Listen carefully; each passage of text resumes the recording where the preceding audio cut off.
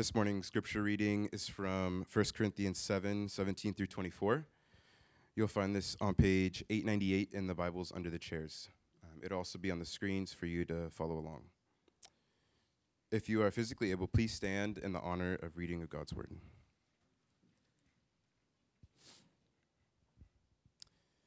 This is 1 Corinthians 7:17 through 24. Only let each person lead the life that the Lord has assigned to him, and to which God has called. This is my rule in all the churches. Was anyone at the time of his call already circumcised? Let him not seek to remove the marks of circumcision. Was anyone at the time of his call uncircumcised? Let him not seek circumcision. For neither circumcision counts for anything nor uncircumcision, but keeping the commandments of God. Each one should remain in the condition in which he was called. Were you a bondservant when called? Do not be concerned about it. But if you gain your freedom, avail yourself of the opportunity. For he who was called in the Lord as a bondservant is a freedman of the Lord. Likewise, he who was free when called as a bondservant of Christ. You were bought with a price. Do not become bondservants of men. So, brothers, in whatever condition each was called, let him there remain with God. This is the word of the Lord. You may be seated.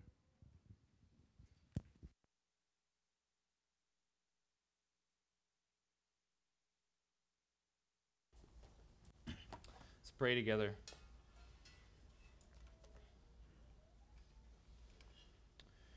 Lord, I pray that your goodness would be apparent in the unpacking of this text, that we could see your heart for your people in the exhortations that we are to consider here in just a few moments. And Father, I pray for those who are really struggling right now in their condition, in their life circumstances. This can be a difficult text. And so I pray for them in particular. I pray that, as I just mentioned, Lord, your goodness would be apparent to them, even if they are not so happy about their circumstances right now. I pray that we would walk out of here, Lord, really, really amazed by you, in awe of you. Holy Spirit, move so that we are changed by our time together this morning. We love you so much, and we pray all of this in Jesus' name. Amen. Well, many of us are running around trying to find our calling, and especially zealous and sometimes frantic enterprise in cities like Gainesville. And boy, are we talking about my calling so much more than we were 40 years ago. The Google Ngram tool, and man, this is a statistical thing.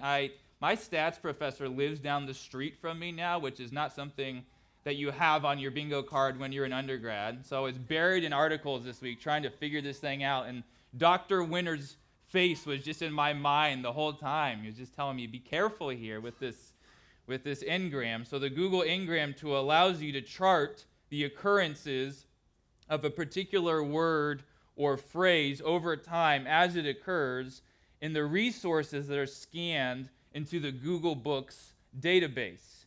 And in 2019, which is when the database ends right now, the saturation of the phrase "my calling" was almost 6 times greater than it was back in 1980. And surely this is related in part to our heavily individualistic Western tendencies and the not too distant past, and even today this remains normative in many parts of the world. Your vocational options were something like, do you want to do what your parents and grandparents and great-grandparents did? Yes or yes. But now that sounds like heresy to our ears. Many of us trying to fly as far away from the nest as possible when it comes to our educational or vocational choices in search of finding our true selves.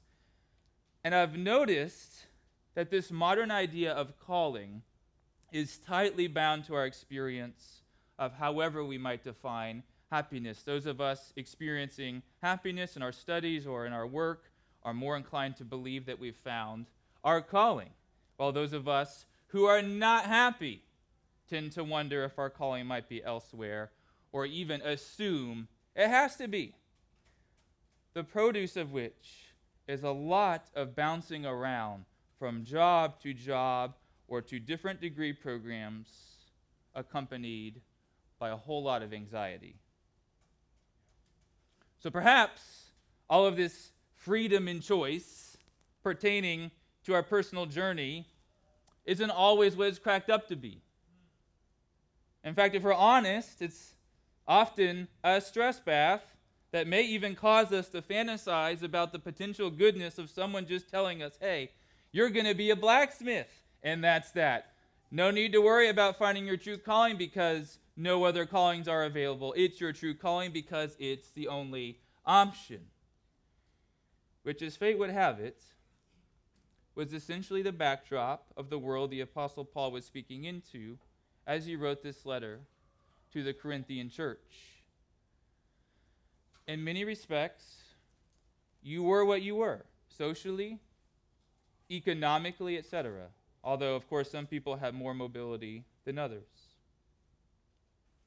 Last week in the first part of chapter 7, we talked about the goodness of staying where you are with respect to marital status. Now Paul takes that sentiment a step further, addressing matters related to economics and to religion to help Corinthian believers live with contentment in whatever circumstances God had assigned them. As we saw last week, and we will see again this morning, he's not prohibiting all circumstantial changes if or when Corinthian believers have the agency and opportunity to make them. There's some complexity there, but his focus is most definitely on helping people embrace the life God has given them in the present, which makes a lot of sense given their cultural setting. And even though we're not living in the shadow of the Roman Empire, and many of us have far more economic and social options, by God's grace, we still have a whole lot to learn this morning. 2 reflections on what to make of the life to which God has assigned us. Number 1, we're called to live obediently. And then number 2, we're called to live contently. We're called to live obediently, and we're called to live contently. Let's begin with that first reflection. We're called to live obediently. I hope you like ghost peppers, because verse 17 is spicy. Let's take a look. Only let each person lead the life that the Lord has assigned to him, into which God has called him. This is my rule in all the churches. Assigned and called are different sides of the same coin. By assigned, Paul is talking about God's purposeful sovereignty in giving his people the lives that we find ourselves living. And then God calls us to live faithfully and obediently in accordance with that assignment. Told you this was hot. Our contemporary sensibilities are not so sure what to do with language like this as we're busy being the masters of our own fates. And let's go ahead and admit that this language is particularly shocking to those of us who find ourselves in circumstances that we really don't prefer. Looking back at the matters we addressed in verses 1 through 16, those of us who are in difficult marriages or those of us who are wrestling with their singleness are going to have some kind of time hearing about how all of that is an assignment and a calling from the Lord.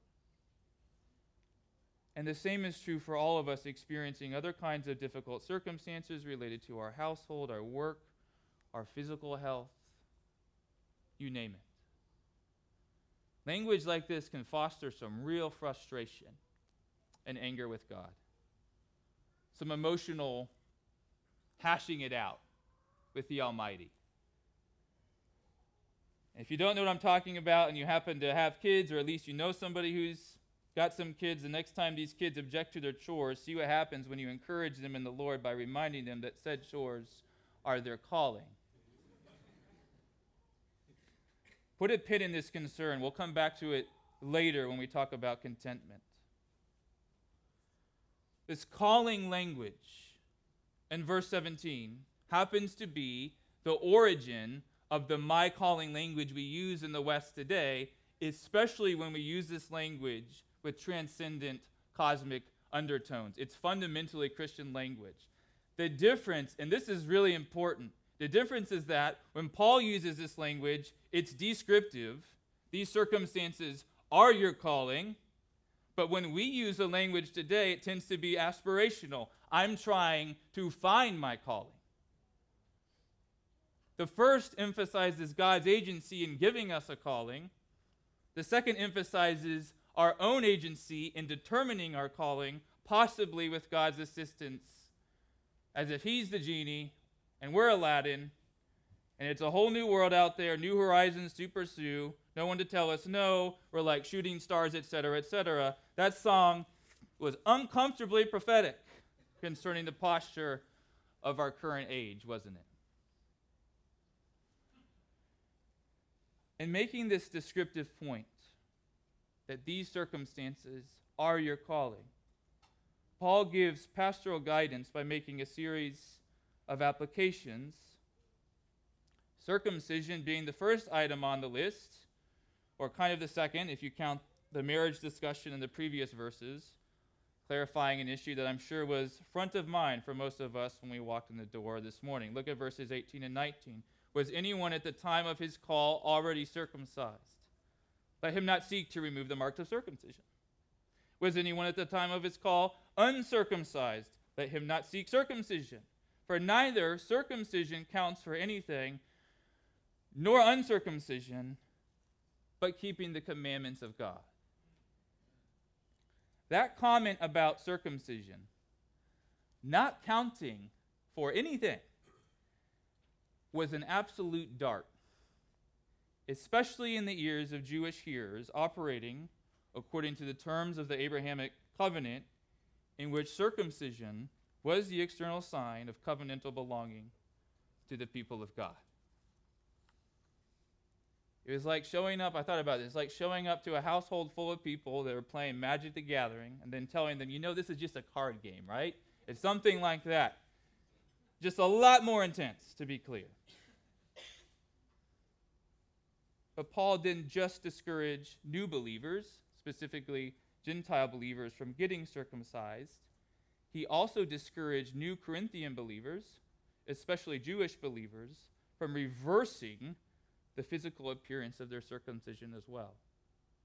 In other words, whatever your circumcisional circumstances, related, of course, to your spiritual heritage, Jewish or Gentile, just stay where you are. Why?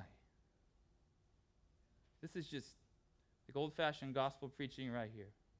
Because Jesus Christ established a new covenant by becoming, speaking of circumcision, cut off for our sake, that we might not be permanently cut off from God on account of our sin. So now when we repent of our sin and put our hope in Christ, the Holy Spirit grants us circumcised hearts that are set apart for God, our loves gradually reordered. And then the external marking of belonging to God's family under those new covenant terms is holy, set apart living in obedience to God and to his commandments.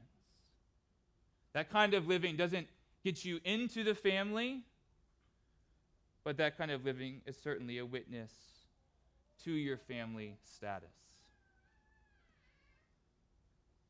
Some people are married. Some people are single. Embrace your assignment by living holy, sanctified lives that are consistent with your status as those who have been washed, sanctified, and justified in the name of the Lord Jesus Christ. Some people are circumcised. Others are not. Embrace your assignment by living holy, sanctified lives. You see the rhythm here. And then finally, verses 20 and 21, addressing economic concerns now that Paul has addressed the household and spiritual heritage. Each one should remain in the condition in which he was called. Were you a bondservant when called? Do not be concerned about it. If you can gain your freedom, by all means do so. See the end of verse 21. But in the meantime, your primary concern is, once again, obedience to God. Your primary concern is keeping the commandments by, as Jesus summarizes things for us, loving God and loving your neighbor. Which means that even if you're a bondservant in Christ, you're already a spiritual freedman. Verse 22, released from the shackles of your sin for the sake of getting to live in step with how God has designed us to live. Which means that in another sense, you have a new master, Christ himself. Paul addresses bondservants because there were probably quite a lot of bondservants in the Corinthian church. Up to about a third of the population of Corinth and other major Roman cities were bondservants, making the practice of bondservanthood very normative and basically unquestioned in Paul's day. Bondservants were not generally or even usually servants from birth. And unlike what we think about today with respect to something like chattel slavery, they became servants not for racial reasons, but commonly for various economic reasons, like economic obligations or debts, often for a predetermined and quite long season. The dynamics of master-servant relationships were not necessarily or even inherently abusive or exploitative, but such was too often the case within the confines of an honor and shame society that celebrated power in being the king of the mountain. It wasn't necessarily going bad, but it often did go quite bad. Was Paul endorsing this economic system? No. He was shepherding the many, many people for whom bondservanthood was a lived reality. The same thing he does, for example, in Ephesians chapter 6. And as we saw in verse 21, he was all about getting out of it, if you could. But until they could get out, Corinthian believers were to embrace their economic circumstances by living holy and sanctified lives. A mindset that would, by the way, still apply even after they got out, and in truth applied to everyone and all other kinds of economic circumstances as well. So faithful obedience unto the Lord in any and all economic circumstances. That's the big theme here.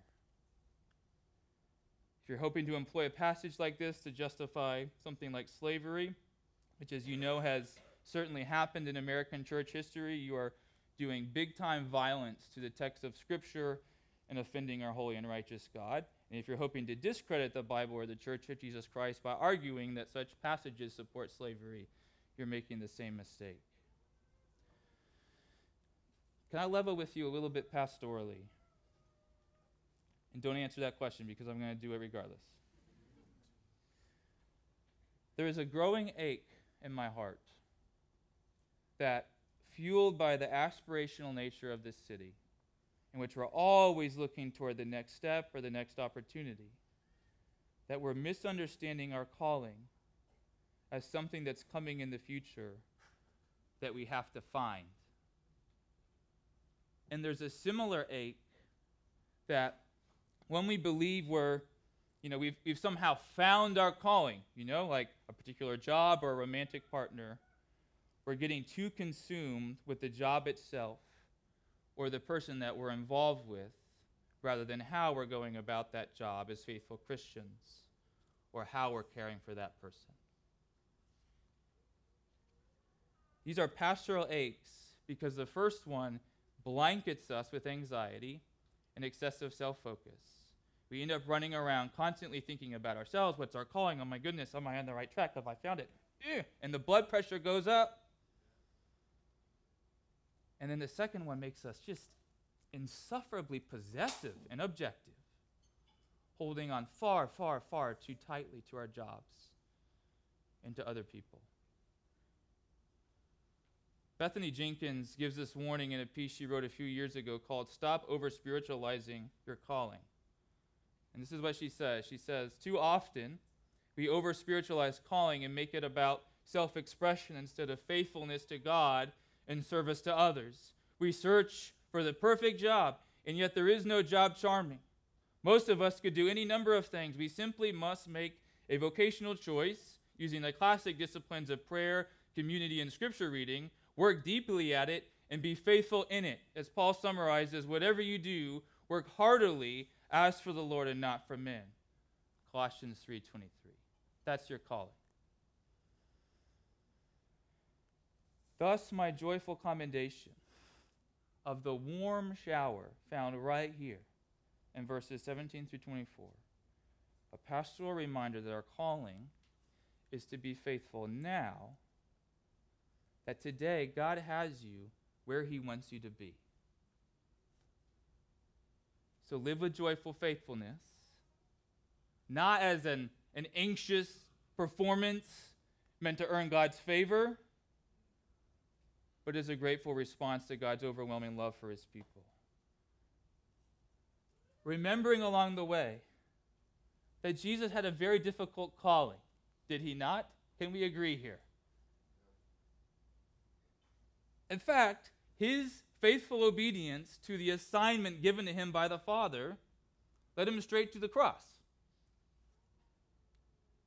which gives him so much capacity to care for and to intercede for those of us who are struggling and suffering. Hebrews 2:18 comes to mind. For because he himself has suffered when tempted, he is able to help those who are being tempted. And he can intercede for us with surgical precision before the Father because he understands what we're dealing with. And it means that even when we don't have the whys that we might be looking for, and we're kind of going around punching the air, totally dissatisfied, at the very least, we know that God hasn't led us into difficulties that he avoided. He stepped into all of this mess as well. And he knows. All of which brings us quite naturally to our second reflection. We're called to live contently. So first we're called to live obediently, to live holy lives, and then we're called to live, or you might say it this way, we get to live contently. Let's back up to verse 20 and then read to the end of our passage in verse 24. Each one should remain in the condition in which he was called. Were you a bondservant when called? Do not be concerned about it. But if you can gain your freedom, avail yourself of the opportunity. For he who is called in the Lord is a bondservant, is a freedman of the Lord. Likewise, he who is free when called is a bondservant of Christ. You are bought with a price. Do not become bondservants of men. So, brothers, in whatever condition each was called, there let him remain with God. Do you notice the repetition in verse 20 and verse 24? Each one should remain in the condition in which he was called. And then, so brothers, in whatever condition each was called, let him remain there with God. Church, did you know that God is with you in whatever condition to which you have been assigned and called? Did you know that? And not just with you like a cashier waiting at the front of the checkout line at Publix when it's early in the morning and there's nobody else in the store, so they're just sort of smiling at you with that public smile as you make your way through different aisles. Honestly, don't know if I ever feel more pressed than in those particular moments, especially because I know they can see me lingering in that candy aisle, but actually that's their fault because I'm trying to decide which $4 bag of sour worms I want to purchase for my kids that only cost 99 cents just 3 years ago, so I get a little bit anxious when I'm looking at 400% inflation.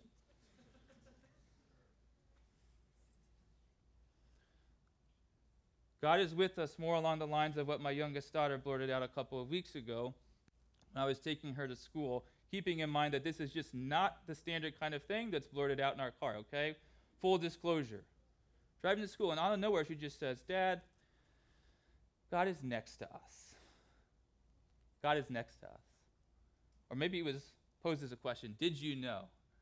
that God is next to us. And you know he is. He's not just with us in a general sense. He's not even just near to us. He's next to us. He's journeying with us. He's in us by the power of the Holy Spirit, enjoying the company of his spiritual children. And you're not going to believe this, but although we were eventually going to her school, my daughter said this right before we popped into Publix to buy some salads for my lunches that week, because now I'm in my late 30s and apparently my metabolism is just dead.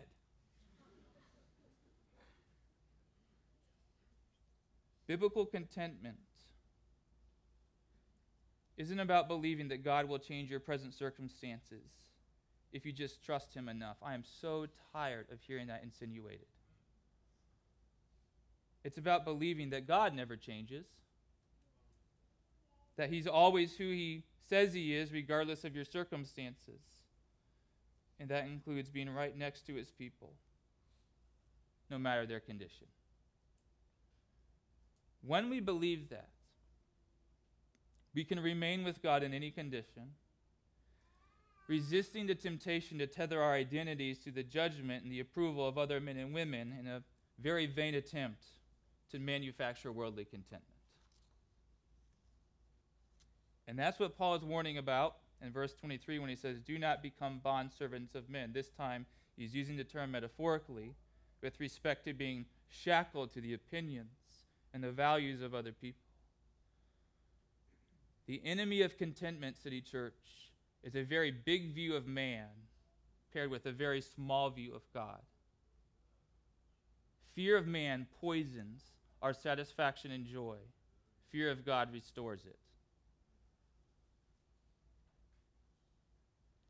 And remember, regardless of your present condition, in the future things will change. They will certainly change. Because all of God's people, those found in Christ on account of repentance and belief, all of those people, they all have the same future assignment and calling: eternity with God. But do you think about this and live like this, really? It's not wrong to think about what you might be doing next year, or to think about your next job opportunity or degree. There's some wisdom to be found biblically in planning, to be clear. It's just that to whatever degree we think about that future job or that future degree or what school you'll put your kids into, it makes sense to think about our future with Christ 10 times more. Experiment with that 10-to-1 ratio this week and see what happens. For every minute you spend thinking about that next thing, try to spend 10 minutes thinking about Christ and the beauty of the future that we have held out for us and the new heaven and the new earth. God is next to us, and better yet, he knows what he's doing. I mean, he really knows what he's doing. Paul's assignment/calling language, as it turns out, was hardly novel. See, for example, the language found all the way back in the Old Testament, specifically Psalm 16, verses 5 and 6. There the psalmist, which is King David, discerns that the Lord is my chosen portion and my cup. You hold my lot. The lines have fallen for me in pleasant places. Indeed, I have a beautiful inheritance. No specific circumstances are mentioned as a catalyst for this psalm, but if you know anything about King David, you know that he navigated many, many storms. Thus, the opening line of the psalm is David cries out to the Lord, saying, "Preserve me, O God, for in you I take refuge." And yet, on account of these difficult circumstances, David comforts himself by remembering that the Lord holds his lot, and that the lines of that lot have fallen for him in pleasant places.